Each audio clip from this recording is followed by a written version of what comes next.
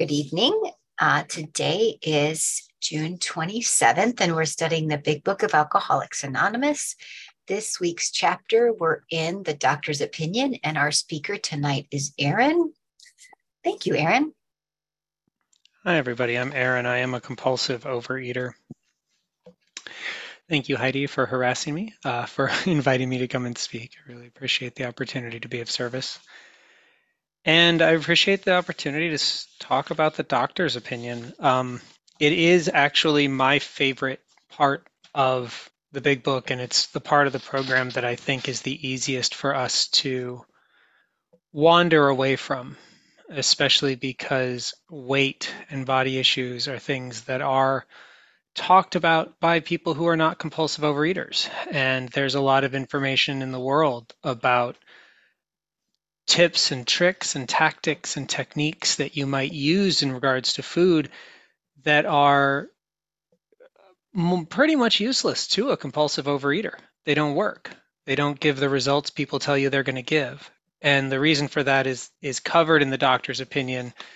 And then numerous examples of that are provided throughout the rest of the book. When I read the doctor's opinion, I'm just going to go ahead and give everybody a preview because it's one of the readings I think we're going to do. But people drink essentially because they like the effect produced by alcohol. The sensation is so elusive that while they admit it is injurious, they cannot, after a time, differentiate the true from the false. To them, their alcoholic life seems the only normal one. They are restless, irritable, and discontented unless they can again experience the sense of ease and comfort which comes at once by taking a few drinks. So what does that look like? Well, here's the story that I like to tell. I was abstinent. I was still within my first year or so.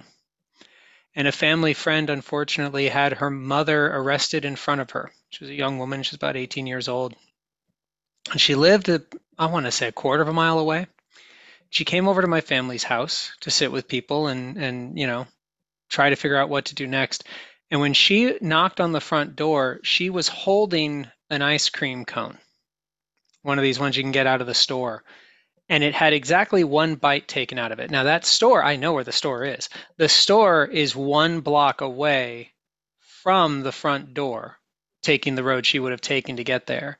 And my first thought was the only way that has one bite taken out of it is it is the third ice cream cone in my world.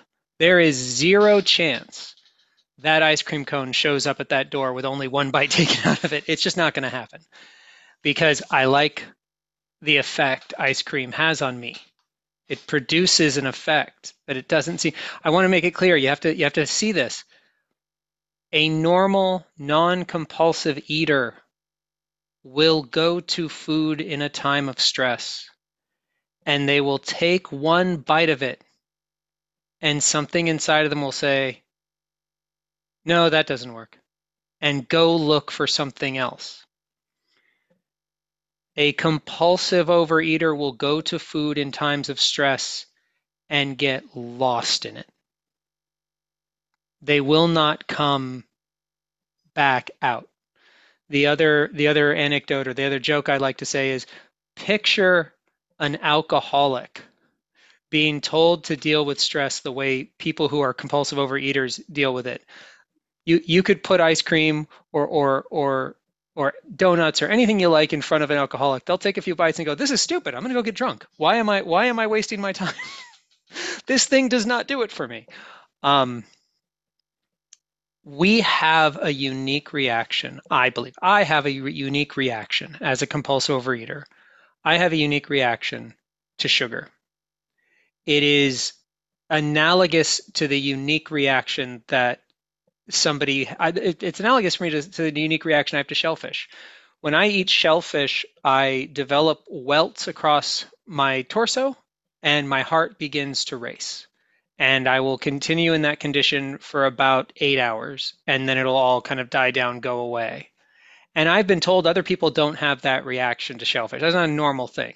If it were normal, we would not sell shellfish in restaurants. I don't think they wouldn't make any money. I happen to have this condition. So I eat a thing and my body reacts to it in a strange way. I also react to sugar in a strange way.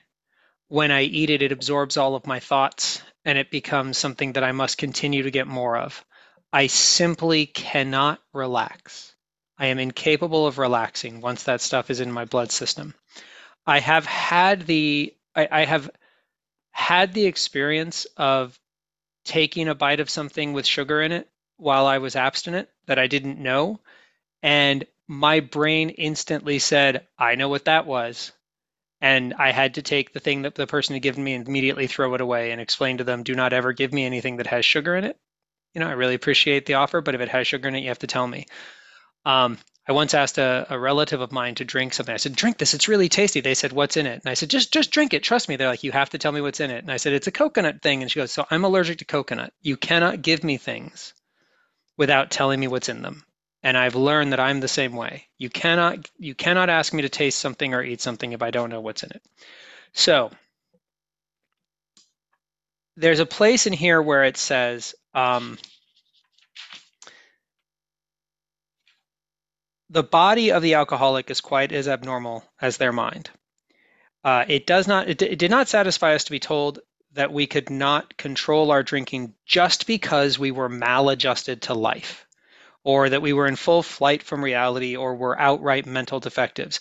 These things were true to some extent, in fact, to a considerable extent with some of us, but we are sure that our bodies were sickened as well.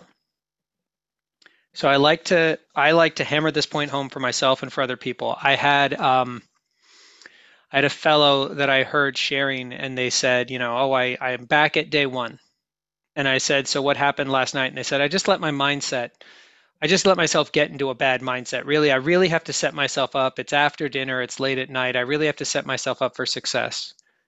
And I asked them, if you were deathly allergic to bees and you saw a bee, how much preparation do you need before you run away from it? How much time do you need to spend meditating? How many prayers do you have to say before you just get away from the bee?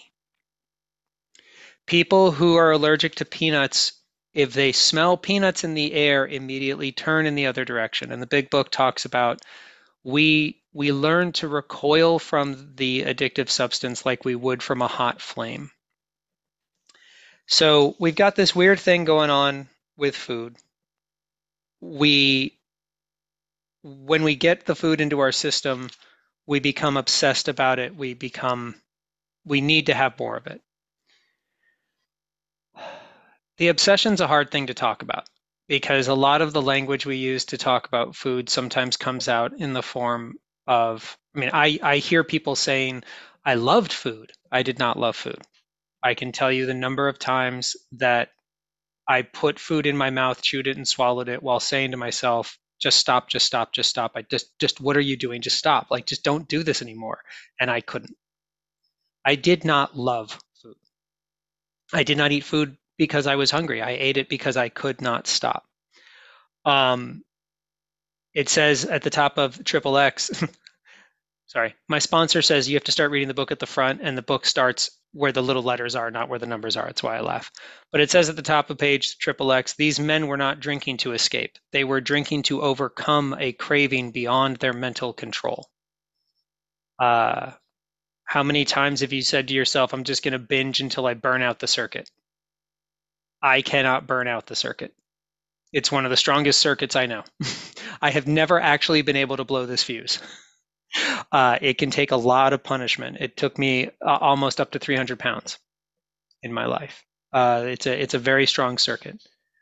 And there is a type of man who is unwilling to admit that he cannot take a drink. He plans various ways of drinking. He changes his brand or his environment. There is the type who always believes that after being entirely free from alcohol for a period of time, he can take a drink without danger. And again, I can't burn out the circuit, and the circuit kind of I'm kind of, I don't know how many people have ever heard of like drug addicts. They say one of the dangerous things about relapse for a drug addict is they think after a while that they could go right back to using the way they used to use. That one of the biggest dangers for the drug overdose is that you lose the tolerance, but then you try to go back and give yourself the same dose you used to, and it actually hits you too hard. Um, 10 minutes. Thank you, John. I'm I'm kind of the same. I if I start eating again, I will go back to eating the way I did, and quite frankly, my body's not set up for it. I mean, I have seen people who go out of these rooms. I've seen people who relapse after losing 100 pounds, and they gain it back surprisingly quickly, faster than I actually thought it was humanly possible. Um, so I use this language, and I always think about this. My story was I kept going back to the food, and I couldn't tell why. And I remember being a very young child. And I remember like the first birthday party I ever went to, and I was very excited to go to a birthday party. I'd heard a lot about them. They sounded like a great time. And I running around with the kids and enjoying the park and enjoying the games. And then they took us to a table and they sat us down and they gave us cake and ice cream. And the other kids ate maybe half, three quarters, maybe all of their cake and ice cream, and they could not wait to get back on their feet and go running again. And I didn't want to leave that table. I had no desire to get up and go play again. And so when I experience food, a lot of problems in life start being really unimportant to me. And that sets me up for a really bad kind of situation. It means that I walk around in life with a place that I could stash things that other people can't stash. Other people cannot or do not achieve the same kind of mindless comfort from food that I do. That's why they say, why don't you just stop when you're full? I'm like, if I knew I was full, I'd stop. I don't know. Also, I mean, once you're full, you might as well keep going. You're already full. You've obviously already eaten more than you were supposed to. You might as well make a day of it. Uh, you know, I've recently been sitting with memories of like, I better hurry up and eat that so that I don't have leftovers later, so I can go have a full meal, right?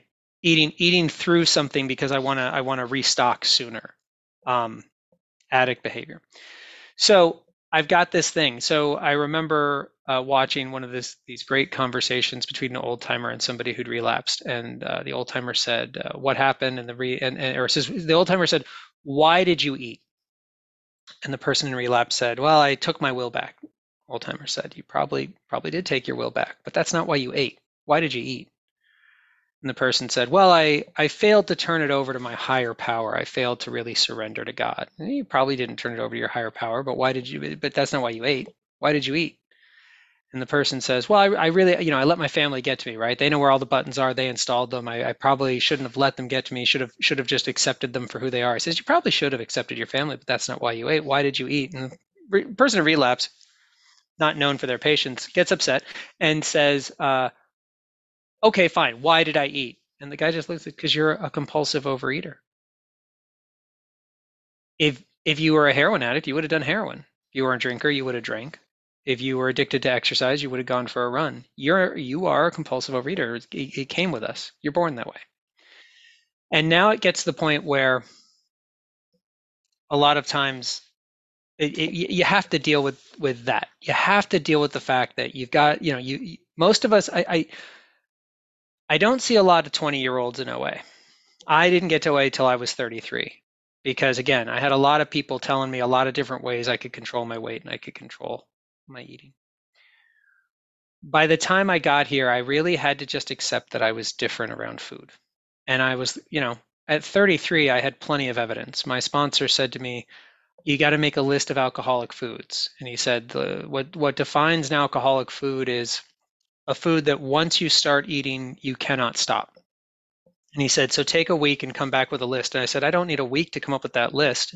It's gummy bears, sourdough bread, white rice, pizza." Like I just rattled off 10 things. Worst smart ass comment I ever made in my life.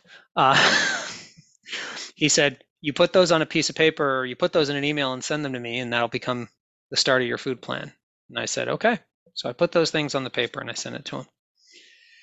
And then this thing happened. I stopped eating those things. I actually stopped drinking sugar soda without telling my sponsor because I knew that if I started on the blood sugar roller coaster, I wasn't going to get off it. All recreational sugar was not on 5 my minutes. plan. Thank you, Joan. On my plan in the beginning. So I stopped eating these things, and this weird thing started happening. I suddenly had to live life like a normal person. I suddenly had to live life without a place to stash the stuff that was bothering me.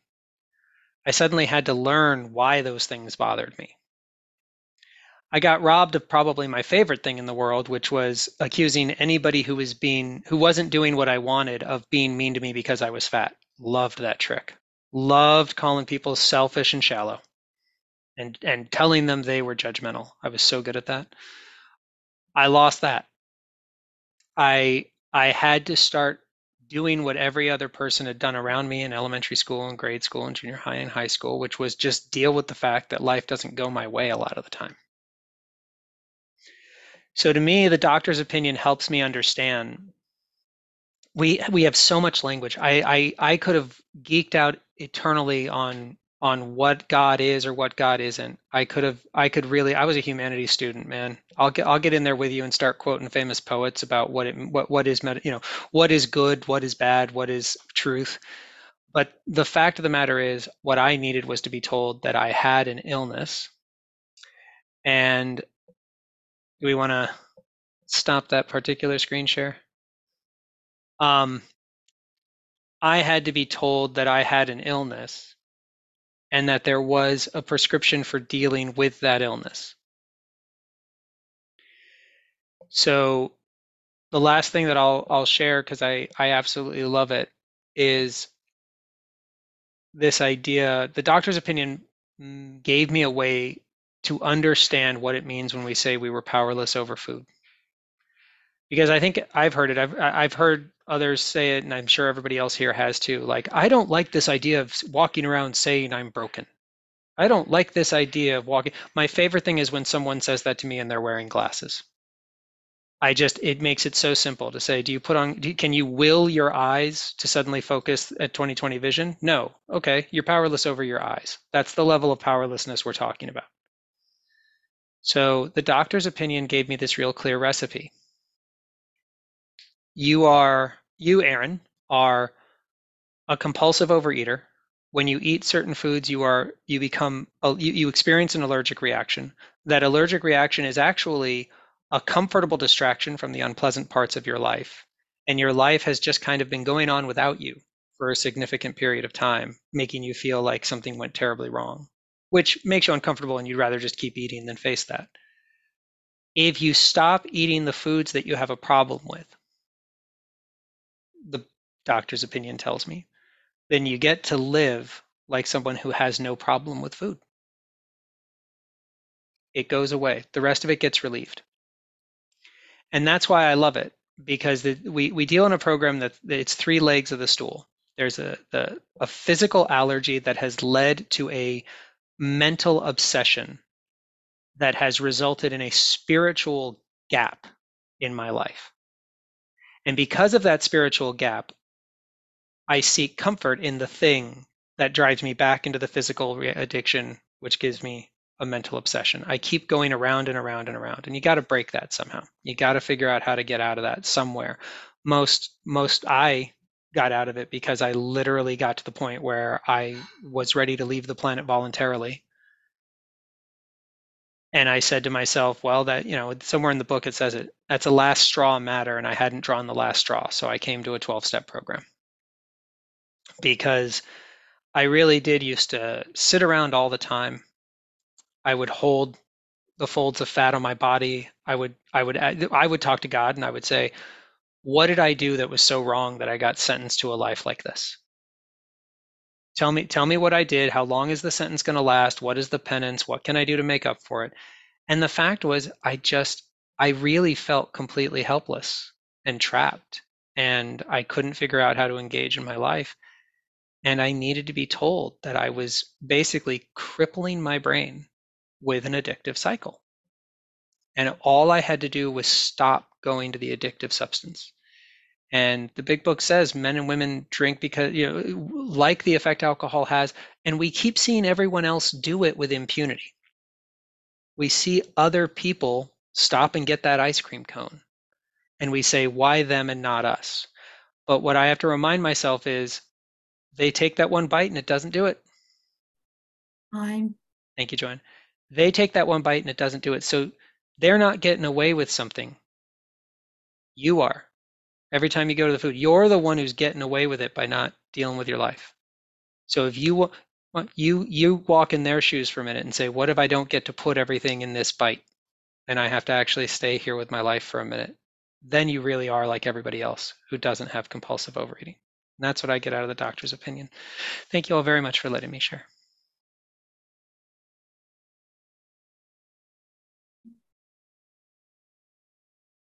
Oh, thank you so much. We're now going to open the meeting for questions or 3-minute shares. As this is a Big Book study meeting, sharing and questions should relate specifically to the chapter and step being studied this week. We ask you accept this guideline in order to keep the meeting on track. If you'd like to share, ask a question, please raise your virtual hand, which is under reactions, or *9 if you're on the phone, and the Zoom host will call the raised hands in order and ask you to unmute when it's your turn. All right, timekeeper, would you please give us 3 minutes for each share and announce when time is up? If someone asks the speaker a question, please allow 3 minutes for the answer. Okay, and to start us off, we're going to have Susan followed by Amy B.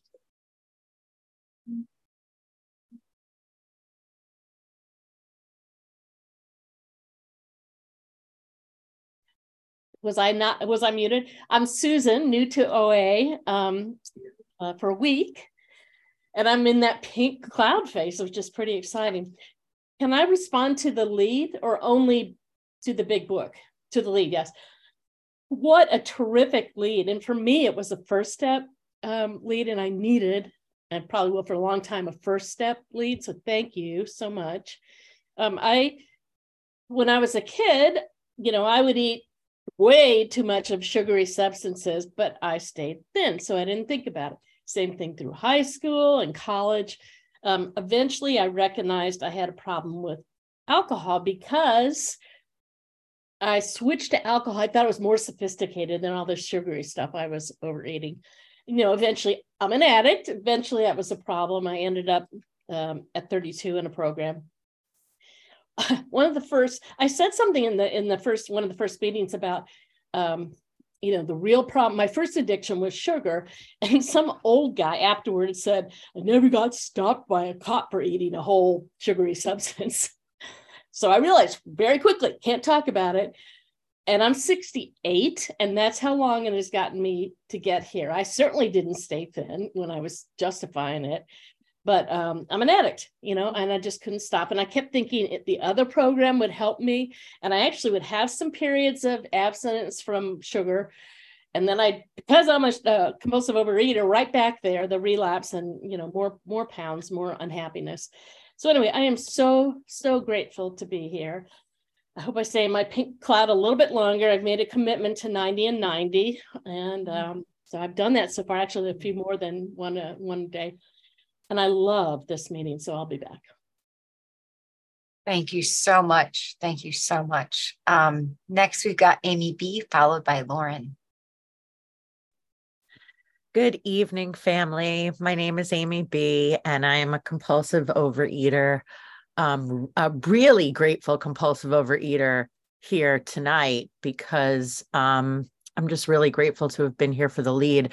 And also, I just have to note, really grateful for our common welfare being protected by the service in this meeting. Thank you so much to our Zoom host for acting quickly to protect our space for all of us, for our newcomers, for, the shares. Aaron, I was incredibly moved by your really thorough and thoughtful and honest share on the doctor's opinion, which I love, love, love.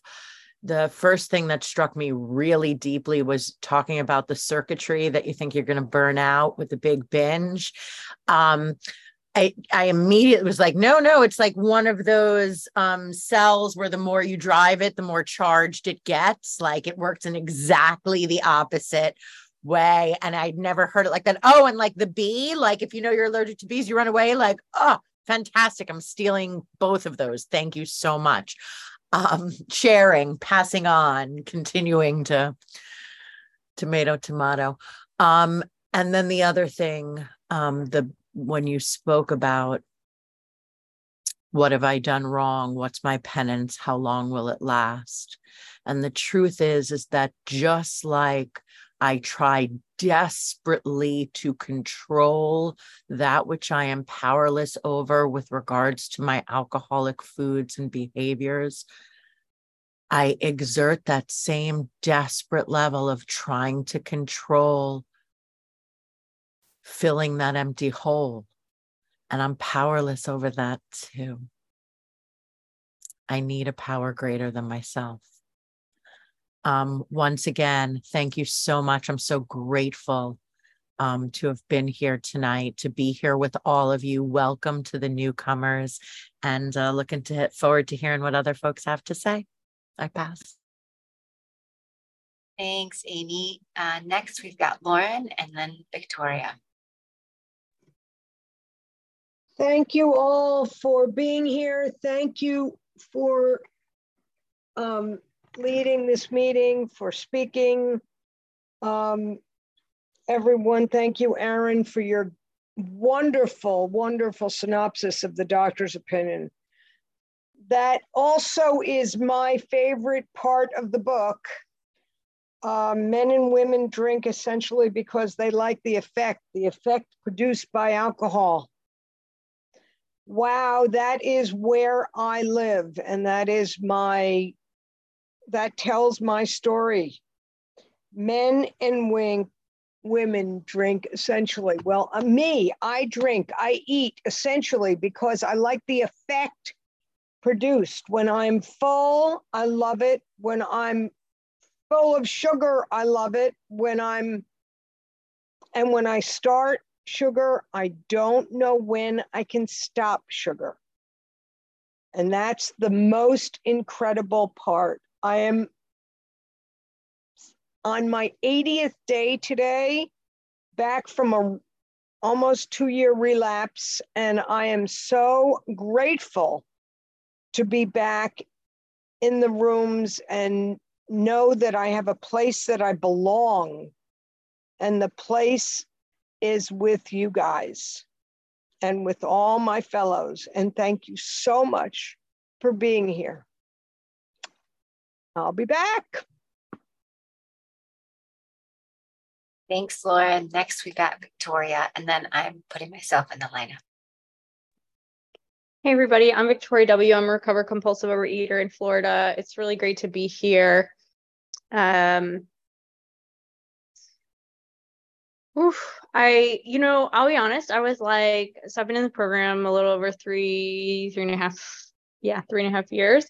And it's weird because shockingly, I like to think I know a lot about, that was before any of that.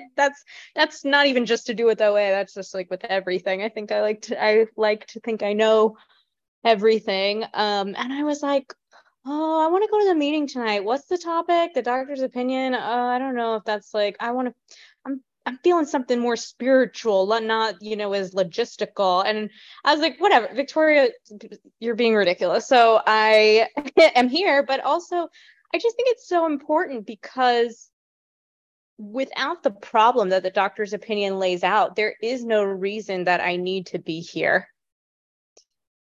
I'm not saying that the things in this book would not make me a more altruistic person, a more spiritual person, a kinder person without that. But I would be saving a lot of time every week. I would be, living life on Victoria's terms, not trying to accept it on life's terms. And I just think it's so crucial to not only have that understanding of compulsive overeating as a whole, but also for each individual person. And I really love the examples shared by the speaker. For example,